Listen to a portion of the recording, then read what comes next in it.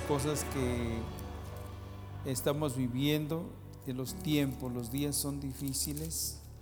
Se estaba diciendo que ahora en Canadá aprobaron una ley que ya no va a ser un delito o un pecado que los animales emparejen con los humanos. Sí, sí. Sí, ¿cómo está, hermano Teodoro? Antes, sé que ha acontecido, la maldad ha sido siempre, ¿no? Pero nunca había sido así, de esa manera.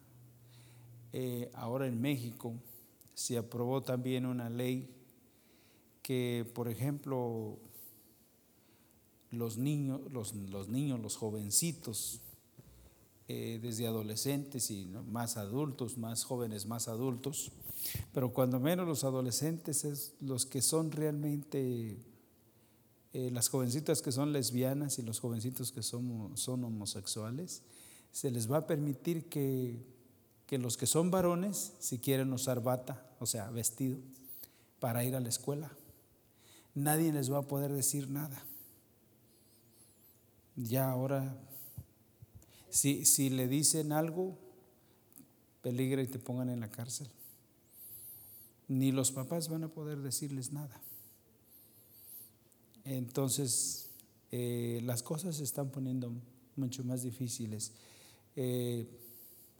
Los baños, antes se acuerdan que tenían baño para hombres, baño para mujeres. Ahora va a ser ¿cómo le llaman? ¿Cómo se llama? Unisex, o ¿cómo se llama eso? ¿Cómo le llaman? Sí, así, creo que es. Ajá. Sí, que por ejemplo, una mujer que se siente hombre va a entrar al de hombre, si nunca le van a decir nada.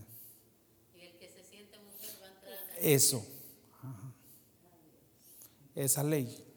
Y no puedo decir nada. Entonces, estamos viviendo tiempos, pero demasiado críticos, difíciles. Y nos tocó a nosotros vivir este tiempo, pero también damos gracias al Señor porque dice que donde abundó el pecado, también sobreabundó la gracia. Y en medio de un ambiente tan difícil es donde realmente se va a ver la gracia, la misericordia del Señor, y también se va a conocer quién es quién. Anoche veíamos, ¿verdad, hermano Teodoro? Nosotros estamos ahí en Jonesville, estamos viendo el libro de Éxodo, pero ese libro de Éxodo, cada vez que que el Señor nos concede estudiarlo, al menos en mi persona está viendo un gran aprovechamiento. Y si podemos hablar discipulado, cada vez aprendiendo. Y ha sido precioso. Anoche tuvimos una porción, que estudiamos una porción que de verdad, lo que el Señor, el propósito de haber llevado el Señor a Israel a Egipto, era con propósito. Nosotros muchas de las veces ignoramos el propósito de Dios porque el Señor nos ha salvado y aún nos tiene en esta tierra, en este mundo. A veces desconocemos realmente el propósito de Dios. Pero anoche estábamos viendo, yo sé que el hermano Teodoro ya lo vio, pero no estaría de más que lo volviéramos a ver aquí. Esto que vimos anoche acá con los hermanos ahí en Jonesville, nada más, y lo vamos a entrar a nuestro estudio, pero a mí me llamó mucho la atención es que tiene un mensaje muy claro. El que no lo pueda oír, bueno, ustedes saben que el Señor es el que lo hace oír, claro. Uno puede estar escuchando y de todas maneras no oírlo. Pero aquí capítulo 8 del libro de Éxodo.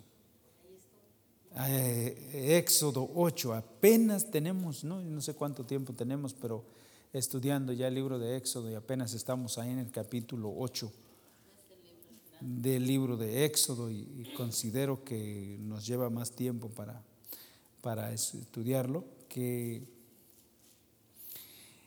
una promesa. Aquí estábamos viendo la cuarta plaga que Dios envió a Faraón, ¿verdad, hermano Teodoro? Es la cuarta plaga.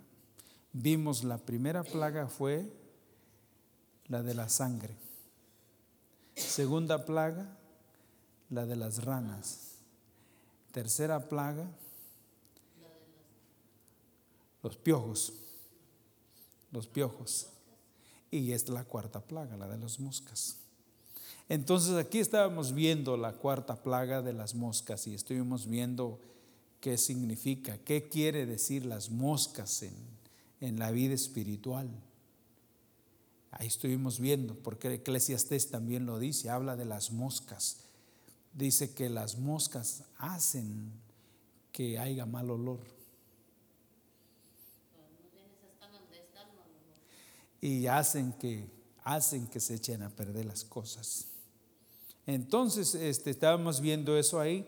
Las moscas tienen mucho que ver con nuestras actitudes, acciones y reacciones, pensamientos, maquinaciones, todo eso que echa a perder nuestro ser. Por decir que dice que Tesalonicenses dice que nuestro cuerpo, nuestra alma y nuestro espíritu tiene que ser guardado irreprensible. Bueno, pero hay tantas cosas que a veces nos distraen. Pero aquí estábamos hablando anoche, estábamos viendo acerca de la plaga de las moscas. Pero ahí en el versículo 22, vean esto que el Señor dice aquí. Le dice a Faraón. Esta parte es preciosa, esta porción de la palabra. Dice, y en aquel día yo apartaré de la tierra de Gosén. Yo apartaré de la tierra de Gosén, en la cual habita mi pueblo, para que ninguna clase de moscas haya en ella, a fin de que sepáis que yo soy Jehová en medio de ella. Fíjense, ¿cuál es el propósito? ¿Dónde estaba todo el pueblo de Israel como pueblo? Era en esa ciudad, en ese territorio de Gosén. Y dice aquí que él apartará de la tierra, o sea, él apartará a Gosén de la tierra de Egipto y no permitirá que ninguna mosca entre ahí. Iba a venir la plaga de las moscas, donde toda la tierra de Egipto se iba a llenar de moscas. Pero esa parte que era Gosén, ahí no iban a entrar.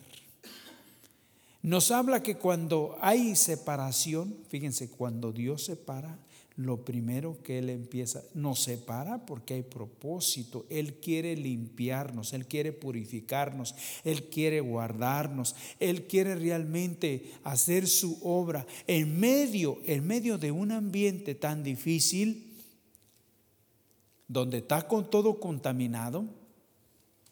Ahí el Señor quiere guardarnos en un ambiente que nos rodea, pero súper difícil. Él ahí quiere guardarnos. Dice, a fin de que sepan que yo soy Jehová en medio de la tierra. ¿Quién es el que puede realmente separarnos y guardarnos de toda contaminación? El Señor. Que sepamos que Él puede hacer esto. Y luego dice el versículo 23, yo pondré redención entre mi pueblo y el tuyo, le dice a Faraón. Yo pondré redención entre mi pueblo y el tuyo, mañana será esta señal. Redención. Y dijimos que redención es tomar, es comprar, es de donde está, tomar y extraer. una separación. Yo pondré redención entre tu pueblo, entre mi pueblo y el tuyo. Porque el Señor sabe quiénes son los suyos, quiénes son los de Él. En medio de todo lo que se mire, Él sabe quiénes son y Él los empieza a separar. Redención. ¿Cómo es posible que los hijos de Dios saben en medio de un ambiente tan difícil donde todo el mundo habla, que tiene un vocabulario que a cada momento se le sale una?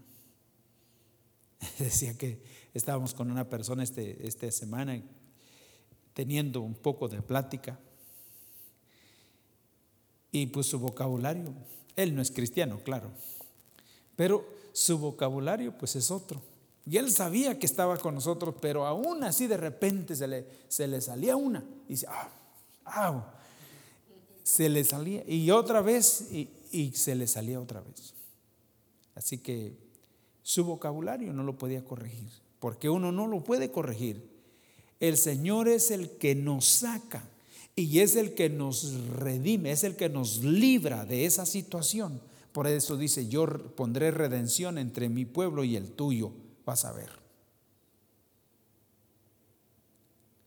El vocabulario y todo, la forma de pensar, nuestra forma de vivir cada día. Y dice, mañana será esto. Bueno, versículo 25 nos habla de que entonces Faraón llamó a Moisés y a Aarón y les dijo, anda, ofrecer sacrificios a vuestro Dios en la tierra. Vayan. Ustedes quieren ser diferentes y quieren servirle a su Dios, pero háganlo aquí en Egipto.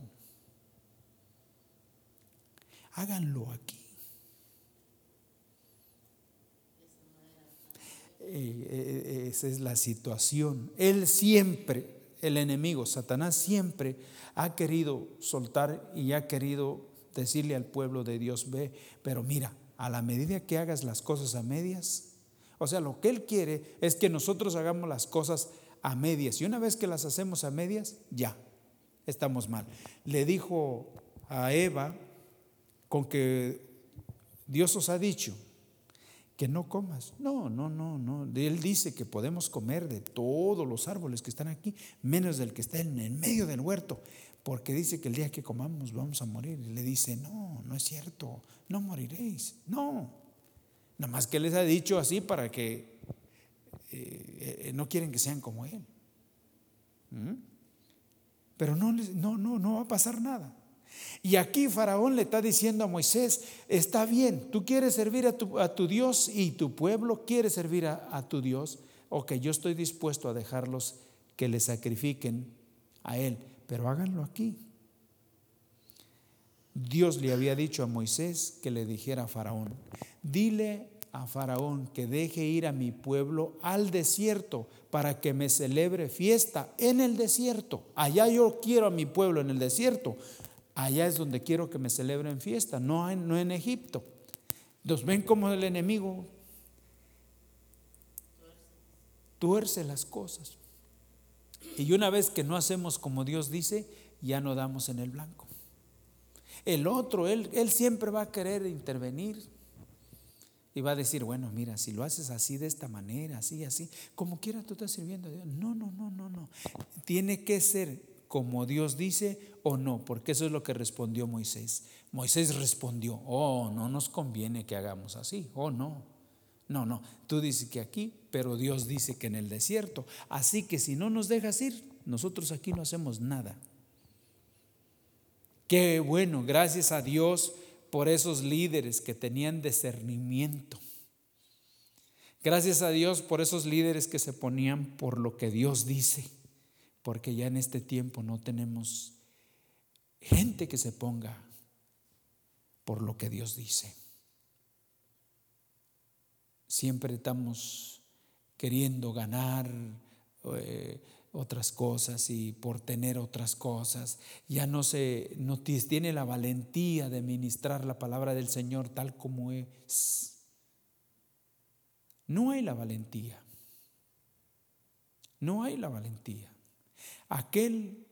Ese siervo le dice, no.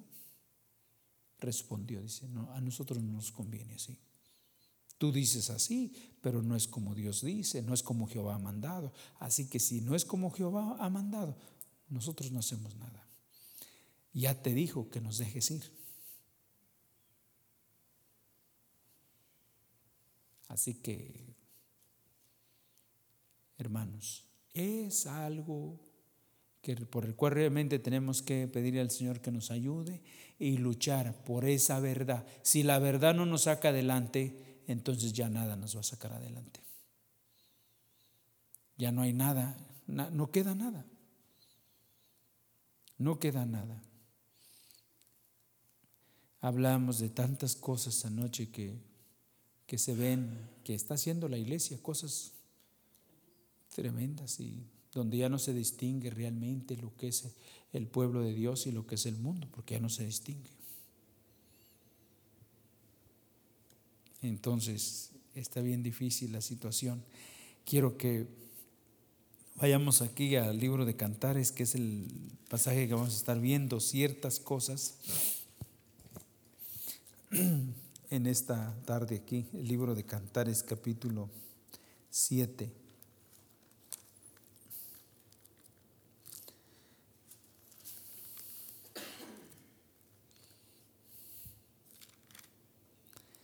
Capítulo 7, estamos todavía en el versículo 4 de este libro de Cantares. Y vamos a estar viendo aquí, lo que vamos a estar viendo en esta noche es el discernimiento que debe de tener la iglesia. Discernimiento. ¿Cómo ven? ¿Creen que le hace falta discernimiento a la iglesia? Es el tema de esta noche, el discernimiento. Porque la iglesia de Éfeso, las 7 iglesias, pero se dice que esas 7 iglesias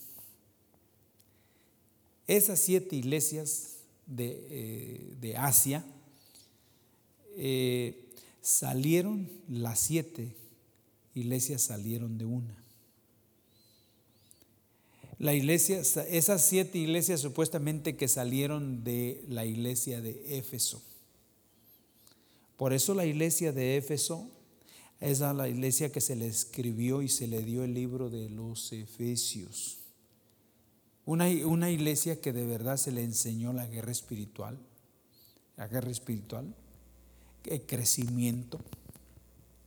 Y esa iglesia se dice que realmente llegó a crecer espiritualmente, tener discernimiento, pero después de ahí salió la otra iglesia, menos discernimiento, salió la otra, menos discernimiento, salió la otra y menos discernimiento, y la última que supuestamente que salió de esas iglesias que cada vez iban en una decadencia, fue la iglesia de Laodicea, que es la iglesia que se encuentra en Apocalipsis 3:20, cuando dice el Señor: he aquí yo estoy a la puerta y llamo. Esa era la iglesia de Laodicea. Ella decía que era rica porque tenía todo materialmente, pero espiritualmente no tenía nada. Por eso el Señor le dice: pobre, ciego, desnudo, desventurado, o sea, la palabra contraria de bienaventurado. Ya no tienes nada, y he aquí yo estoy a la puerta y llamo, porque ya me sacaste. Yo estoy fuera, tú estás haciendo tus propias cosas. De tal manera que esas iglesias fueron en una decadencia. Y hermanos, las cosas, muchas congregaciones empezaron bien. En un principio, no dudo que de alguna manera algunas, en un principio era de parte de Dios. pero empezaron a decaer y a decaer.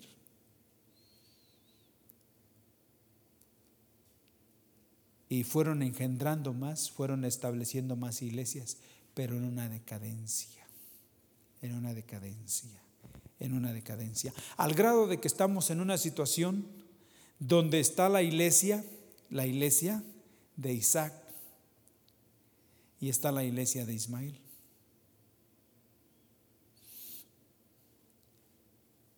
Hay congregaciones que ya nomás son grupos, porque es lo que era Ismael. Ismael no era hijo de la promesa, no era engendrado por el Espíritu Santo. Ismael él vino de la carne. Y es un peligro, es un riesgo, es algo peligroso que solamente la iglesia sea una iglesia carnal, donde realmente no tiene. Y no es el saltar, y no es esto una iglesia en avivamiento, es una iglesia que teme a Dios. Hoy, por ejemplo, hay las danzas, hay los saltos, hay esto y hay esto, lo otro, pero no hay adoración. ¿Dónde está la adoración? Dice el Señor que Él está buscando adoradores en espíritu y en verdad. Tales adoradores busca a Dios que le adoren. Entonces está eso, la iglesia aquí, Éfeso, vamos a ver el discernimiento. Apocalipsis 3:21.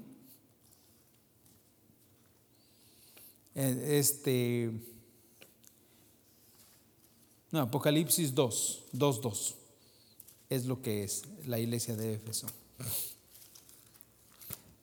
3:21 será donde termina de la iglesia de la Odisea. Apocalipsis 2. ¿Tienen ahí? 2:2. Vean esta iglesia. Esta iglesia era una iglesia militante. Era una iglesia que dice, escribe el ángel de la iglesia en Éfeso, el que tiene las 7 estrellas en su diestra, el que anda en medio de ello, el que anda en medio de los 7 candeleros de oro, dice esto. Versículo 2 dice, yo conozco tus obras y tu arduo trabajo y paciencia, y que no puedes soportar a los malos, y has probado a los que se dicen ser ¿qué? Apóstoles, y no lo son, y los has hallado ¿qué? Esta iglesia. Ahora cualquiera se dice que es apóstol, y nosotros hasta le decimos, si viene el apóstol, no sabe nada. Estos eran judíos los que enseñaban aquí, eran judíos, eran rabinos, pero fueron hallados falsos porque no temían a Dios. Esos conocían tanto las escrituras, pero no eran temerosos. Y esta iglesia estaba metida con Dios. Esta iglesia tenía discernimiento, sabía quién temía a Dios y quién era charlatán, ¿verdad? Ahora le dice apóstol a cualquiera. No sabe ni quién. No, ya ahorita de profetas se van a apóstoles, ¿verdad? ¿O cómo es eso, hermano Teodoro? ¿No? Y es como de un día para otro, tienen que crecer a grados. Y la iglesia no tiene discernimiento para decir, no, ese no es. Ese no es. Esta iglesia tenía discernimiento, dice aquí, y que no puede soportar a los malos, y has probado a los que se dicen ser y no lo son, y los has hallado.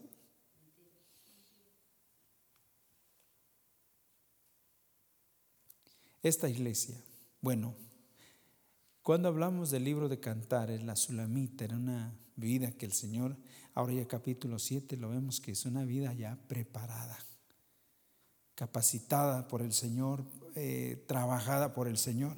Y eso es lo que pasa a través del tiempo. No se ve, pero una vida que está, como quien dice, alimentándose del Señor. Es como si viéramos a un niño que toma su leche diario. Tarde o que temprano usted lo va a ver corriendo y crecido, desarrollado. Esto tiene que pasar con nosotros también. No puedes tomar la palabra del Señor y no pensar que no va a hacer efecto. Claro que va a hacer efecto al tiempo del Señor, pero de todas maneras va a afectar nuestro ser. Algo va a suceder en nuestras vidas. Así que Cantares, vamos a ir aquí segunda de Timoteo 2:12 y luego ya vamos a ir a Cantares. Segunda de Timoteo.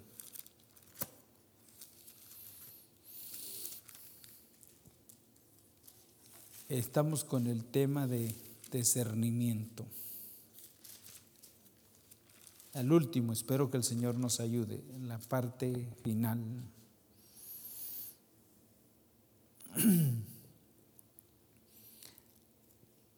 Dice el versículo 12: si sufrimos, también reinaremos con Él. Y si le negaremos, Él también nos negará. Esas palabras aquí. Si sufrimos, también reinaremos con Él. Díganme, ¿qué es esa palabra? ¿Presente, futuro, pasado? Nada más la primera parte.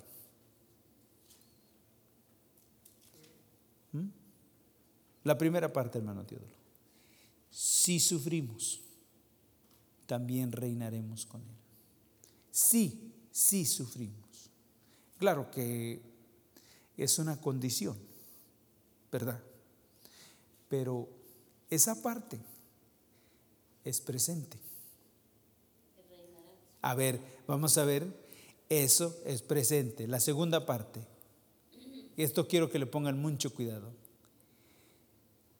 Si le negaremos, esa palabra, si le negaremos, es presente, futuro, pasado. Si le negaremos, a ver,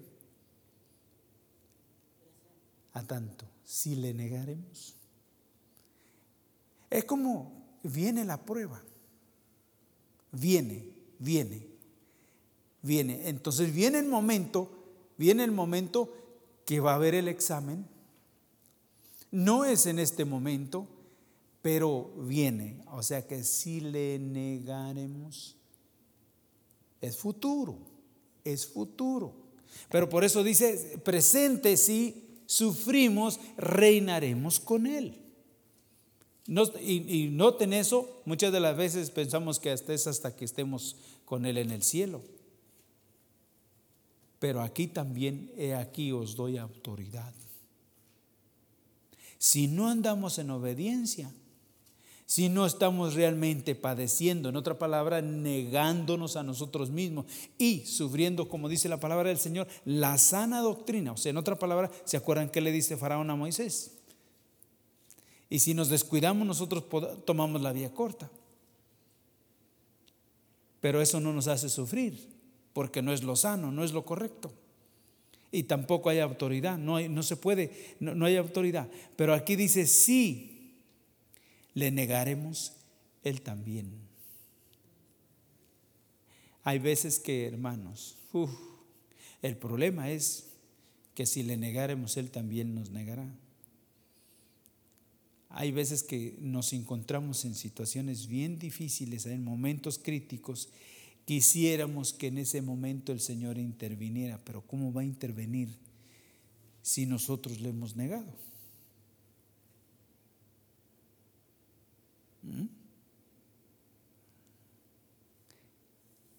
Una situación, por eso dice: si fuéramos infieles, Él permanece fiel, pero Él permanece fiel a su palabra. Hay personas que dicen, nosotros aunque infieles, pero él permanece fiel. O sea, en otra palabra, nosotros no tenemos que hacer, nosotros podemos violar sus mandamientos, su palabra, hacer un desorden y como quiera confiar, esperar que el Señor, Él va a obrar cuando nosotros lo necesitemos. No, hay condiciones. Hay condiciones. Y aquí necesitamos ver esto. Y fíjense cómo es importante. Aquí quiero que vayamos aquí al libro de Cantares ahora sí.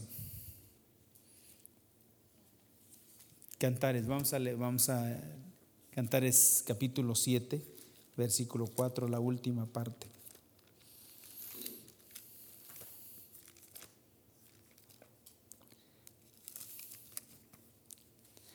A ver, la última parte. La última parte, ahí saben ustedes, porque ya vimos la primera parte en otro estudio, pero aquí la última parte del versículo 4 dice: tu nariz como la torre del Líbano que mira hacia Damasco. Tu nariz como la torre del Líbano. Uno, ¿se acuerdan qué significa Líbano? ¿Ya no se acuerdan? Ya lo estudiamos anteriormente. Líbano significa blanco, puro. Blanco, puro, Líbano. Entonces dice aquí que tu nariz como la torre del Líbano, alta, pura. ¿De dónde viene la pureza? De lo alto, es obvio, de parte de Dios. Aquello que es santo, aquello que es puro, solamente puede venir de Dios. Y ahora cuando hablamos de tu nariz como torre, como la torre del Líbano, tu nariz. ¿Para qué sirve la nariz en lo natural? Es uno de los cinco, ¿qué, hermano? Sentidos. Pero el olfato. Fíjense que la nariz es tan importante que puede estar la cena allá en la cocina, bien preparada hasta allá y uno hasta acá. No lo estás viendo, pero lo estás oliendo, ¿verdad que sí? Lo que no se puede tocar, lo que no se puede ver con la nariz, lo disciernes. Hasta quizás puedas decir qué es lo que está oliendo, ¿verdad que sí? Ajá. Lo puede con.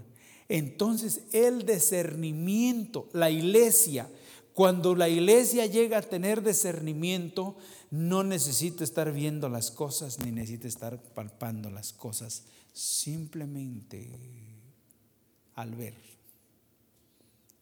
discierne lo que es de Dios y lo que no es de Dios, porque es algo que hace el Espíritu Santo. Hermano, yo he estado en reuniones, he estado en cultos, cuando puedo saber cuando es algo que no es de Dios. Y puedo saber también cuando es algo que realmente es de parte de Dios, que vale la pena estar atento, porque es la parte del Espíritu. Él no necesita ver lo que esa persona trae, lo que esa persona hace. Él no nada más que lo escuche. Es como el olfato. ¿Sí? Usted no necesita ver dónde está la comida, nomás que esté por allá.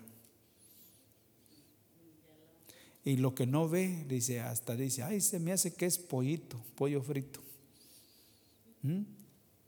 Es tanto. La iglesia, el Señor dice que la sulamita tenía un discernimiento especial. Y todo porque el Señor había estado obrando en ella. Una iglesia tiene que dejarse tratar para que el Señor obre al grado que discierna. Fíjese la iglesia de Éfeso, ella discernía, tenía discernimiento. Dice no puedo soportar a esos. Dicen esto, pero es falso. Y dice que los calificaron bien y dijeron, no, estos no son. Los hallaron falsos. En este tiempo, ¿ustedes creen que necesitamos? ¿Estamos escasos? No. El hermano Teodo la noche comentaba algunas cosas que yo no, realmente, para mí no sé ni qué hacer. No, porque no sé ya dónde estamos, dónde está la iglesia como iglesia. Que no puede discernir lo que es santo y lo que es profano. Dijo que ese era el trabajo de los sacerdotes en el Antiguo Testamento, en el libro de Malaquías, que enseñes al pueblo a discernir entre lo santo y lo profano. Ahora ya se ha acabado todo eso, ¿verdad? Estamos bien escasos. Entonces vemos aquí esta parte, solamente la última parte del versículo. ¿Cuánto hemos visto? No es tanto, pero tiene que ver con el discernimiento. El discernimiento no se necesita tocarse, no se necesita palparse, no se necesita uno estarlo viendo con estos ojos, pero cuando hay discernimiento se puede ver, sentir, ser tan claro para uno y decir, ay, esto es difícil. Entonces dijimos dos cosas.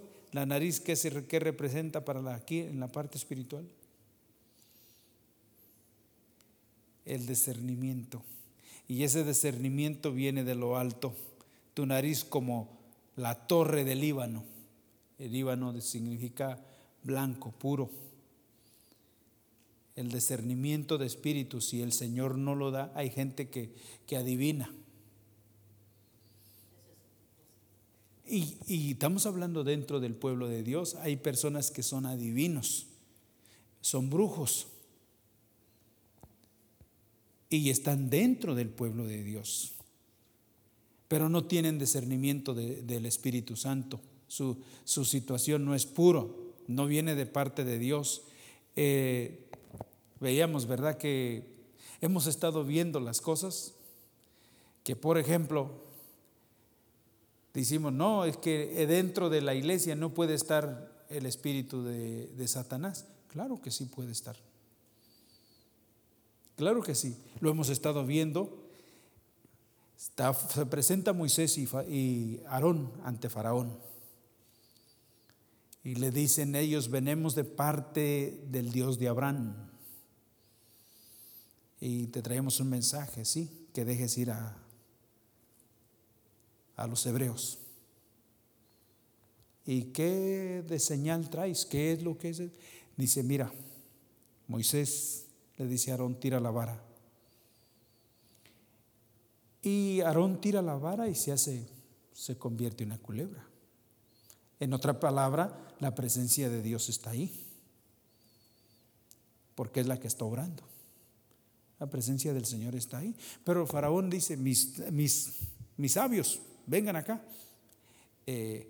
Janes y Jambres eran dos hombres brujos, los más brujos. Dice, vengan acá. Y ellos también ven la serpiente de Moisés y ellos también tiran sus varas ahí mismo y se hacen culebras. Está la presencia de Dios y está la presencia de Satanás, porque se manifestó en el mismo lugar y en el mismo instante. Díganme si no es un peligro. Y ambos dijeron poder. Lo único que la serpiente de Moisés se tragó a las otras serpientes. En otra palabra, diciendo, mi Dios es mayor que el tuyo. es más grande, más poderoso. El tuyo va a terminar, el mío está por encima del tuyo, el mío es eterno. Entonces, ¿dónde están todas esas cosas? ¿De dónde se manifiesta todo eso? Por eso qué importante es que la iglesia tenga discernimiento para que pueda ver lo que es de Dios y fíjense, dos cosas bien parecidas. Uno hubiera dicho, ¿a quién le vas? Pues ahora sí ni sé ni a quién, ¿verdad? Todos hacen milagros, ¿no? Pero lo de Faraón, lo de estos sabios, lo de estos brujos, endurecía el corazón de Faraón. Lo de Dios ablanda y quebranta el corazón. Esa es la diferencia. Entonces, vemos esto aquí y ahora vamos a ir aquí con esta persona que se acuerdan que era una joven que tenía un espíritu de adivinación. Y esa no temía de realmente hablar delante de una persona tan ungida como lo era Pablo. Silas, ahí estaba, ¿no? Y aquí vamos a ver esto, Hechos capítulo 16.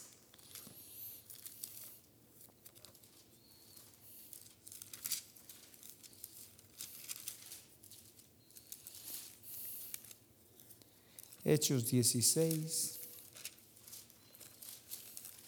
Estamos hablando del discernimiento, por eso es que estamos viendo todo esto. ¿Alguien quiere leer esto del 16? Tenemos aquí hasta el 16 al 18. ¿Alguien lo quiere leer? 16 al 18. Aconteció, ¿quieren? Aconteció que mientras íbamos a la oración, nos salió al encuentro una muchacha que tenía espíritu de adivinación, la cual daba gran ganancia a sus amos, adivinando. Y ésta, siguiendo a Pablo y a nosotros, daba voces diciendo: estos hombres son siervos del Dios Altísimo, quienes anuncian el camino de salvación. 18, hermano. Y esto lo hacía por muchos días, más desagradando a Pablo, y este se volvió y le dijo al espíritu: te mando en el nombre de Jesucristo que salgas de ella. Y salió en aquella misma hora. ¿Cuál fue su situación? Captamos aquí. ¿Cuál fue aquí? Nos llama la atención que dice que está siguiendo a Pablo y a nosotros, ¿verdad? Ya que era más que uno. Bueno, cuando menos iba a Silas. Pero el versículo 18 dice que esto lo hacía por muchos días. No fue al instante, ¿ven? Esto lo hacía, los veía, y lo que no le gustó a Pablo era que era ya de muchos días. Y lo mismo, era cierto.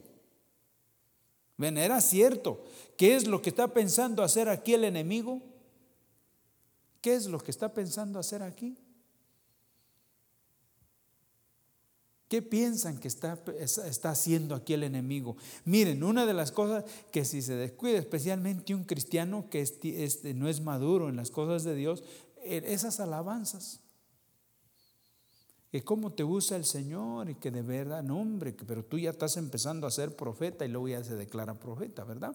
Mira que cómo te está usando el Señor y se empieza a sentir. Porque eso es lo que el enemigo quería hacer con Pablo y Silas. Estos hombres, decía, estos hombres, siguiendo a Pablo, estos hombres, dice que anuncian, estos hombres son siervos del Dios Altísimo, quienes anuncian el camino de salvación. ¿Qué tal? Estos hombres son siervos del Dios Altísimo. Y luego la persona, si no se percata, se empieza a sentir, dice, siervo del Dios Altísimo soy. Y sí es cierto, pero no es para que se sienta, y el diablo sabe por dónde va. Le quería subir los humos a alguien que sabía que no merecía nada, que dice, yo he trabajado mucho, pero no yo, sino la gracia. Él sabía que él no era, se equivocó. Si hubiera ido con otro, quién sabe. Si hubiera ido con otro, pero de tal manera que quería levantarle los humos. Y dice que esto lo hacía por muchos días. Mas desagradando a Pablo, este se volvió y dijo al espíritu, te mando en el nombre de Jesucristo que salgas de ella. Y salió en aquella misma hora. O sea, se tomó más o menos una hora, pero salió en una hora. En aquella misma hora nosotros hacemos una oracioncita pequeñita, ya que pensamos que ya salió un demonio. A veces que se lleva tiempo. Y estos eran hombres de Dios. Esta era adivina. Adivinaba. Así que no se sorprenda que de repente en la iglesia le salga uno que traiga espíritu de adivinación y le diga las cosas. Dice, oye, sí, ¿quién le dijo? Este sí que es profeta, porque también los profetas de Dios les revela lo que dice Amós 5:7, que Dios no hará nada sin que le revele. ¿Lo quieren buscar? Amós. ¿Se acuerdan de ese pasaje? Sí, ¿se acuerdan de eso? Amós.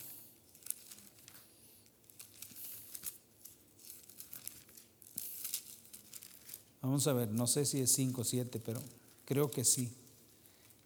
Y si no, como quiera lo encontramos ahí rapidito.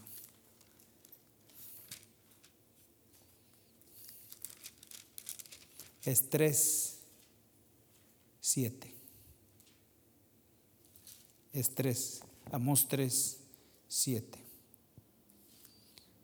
¿Lo están viendo ahí? Porque no hará nada Jehová el Señor sin que revele su secreto a sus siervos los profetas. Hasta lo que va a hacer el Señor, ¿ven cómo lo va a hacer? Así que hay varias cosas que uno podría comentar. Se pueden imaginar en una congregación que no haya nadie que reciba del Señor. ¿Qué puede suceder ahí? ¿Qué puede acontecer en esa congregación? Nada. Porque no hará nada a Jehová antes que revele. Que revele. Porque no hará nada a Jehová el Señor sin que revele su secreto a sus siervos, los profetas. Entonces, una de las cosas que vemos que Pablo dice que tuvo discernimiento de que esa mujer tenía un espíritu de ¿qué? De adivinación. No le dijo que de profecía. Para nosotros hubiera sido una tremenda profeta. Una tremenda profeta. Y la hubiéramos puesto a predicar inmediatamente. Inmediatamente, si nos agarra en estos tiempos. Porque es así como están las cosas. Esa decía las cosas como eran, pero no era de parte de Dios. Nosotros necesitamos que el Espíritu Santo realmente nos llene, obre en nosotros de tal manera. Aquí quiero que veamos, aquí dice que Corintios, lo último que vamos a ver aquí, Corintios 12 del 8 al 10, Primera de Corintios. Estamos hablando aquí de los dones que son por el Espíritu Santo.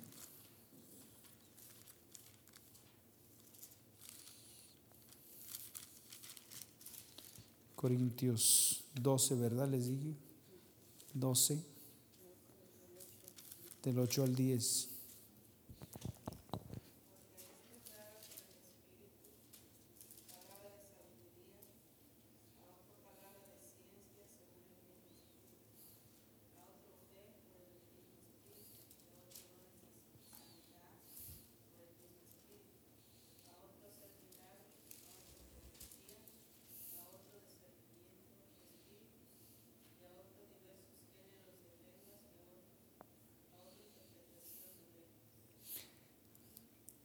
Yo sé que todos estos dones el Señor los tiene para su iglesia.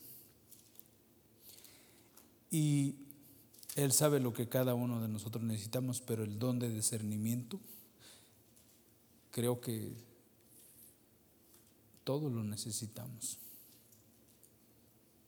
Todos. La iglesia necesita este don de discernimiento que es por el Espíritu Santo. Hay dos formas de discernir las cosas, pero nada puede ser diferente o nada puede ser aparte de que realmente hay un crecimiento espiritual. ¿Saben? Porque a veces que se dice que hay vidas que disciernen, pero no ha habido un crecimiento espiritual, y como se atreven a decir una cosa, se atreven a decir otra. Pero una persona que ha crecido espiritualmente nunca va a decir nada si no está seguro que Dios se lo está mostrando. Entonces, el discernimiento lo necesitamos, pero no podemos, como quien dice, pensar que lo vamos a obtener sin que haya habido realmente un crecimiento espiritual. Se puede ver cuando las vidas, dos formas: primero, que venga de parte del Señor; segundo, que usted se sienta y solamente al oír y ver, según haya sido desarrollado. No tiene que decir nada, nada más callarse, si es que tiene que callar. Si le preguntan algo, entonces usted puede comentar algo. Si es que el Señor le tiene ahí para usarle. Así que necesitamos ese don espiritual en este tiempo que estamos viviendo, tiempos tan difíciles.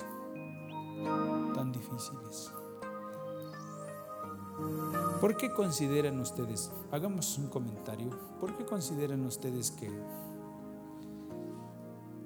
que este es un tiempo donde más la iglesia está siendo engañada? ¿Por qué?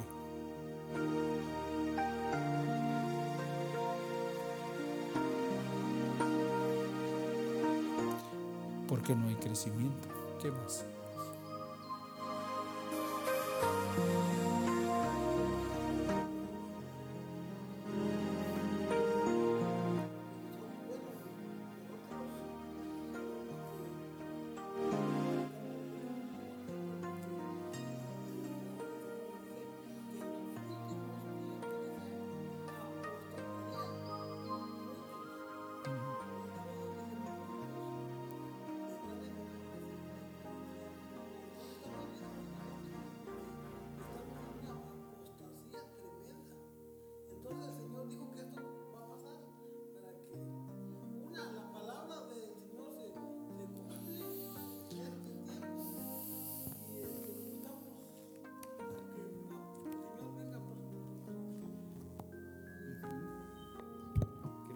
Ya estamos en los últimos días, realmente. Hace tiempo, lo que ahora se ve, no es nada comparado 15 años atrás, 20 años atrás. Es algo muy tremendo lo que estamos ya viviendo, pasando. Otro atentado hoy, ¿verdad? ¿No escucharon la noticia? Y muchas cosas están pasando. Pero bueno, el Señor ha prometido llevarnos adelante y gracias al Señor vamos a pedirle al Señor que nos continúe ayudando, y esto lo necesitamos. Vamos a decirle al Señor: Señor, nosotros necesitamos esto, porque una de las cosas que el Señor Jesús le dijo a sus discípulos, y era: no os dejéis engañar.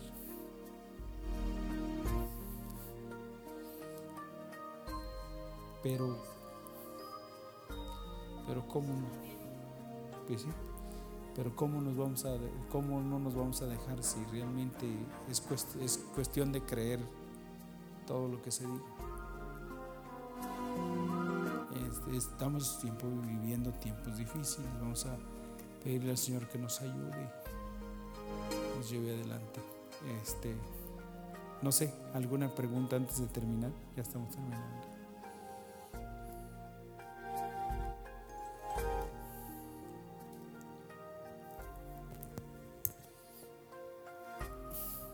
No, vamos a estar terminando. Vamos a orar y de esa manera continuamos. Aquí es un momento aquí donde podemos comentar. Ya les he dicho, podemos practicarnos aquí los unos con los otros. Nadie va a comentar nada.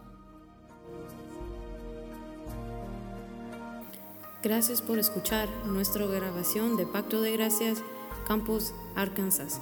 Para más información, visítanos en nuestras páginas web pactodegracia.org.mx y facebook.com/Pacto de Gracia Warren.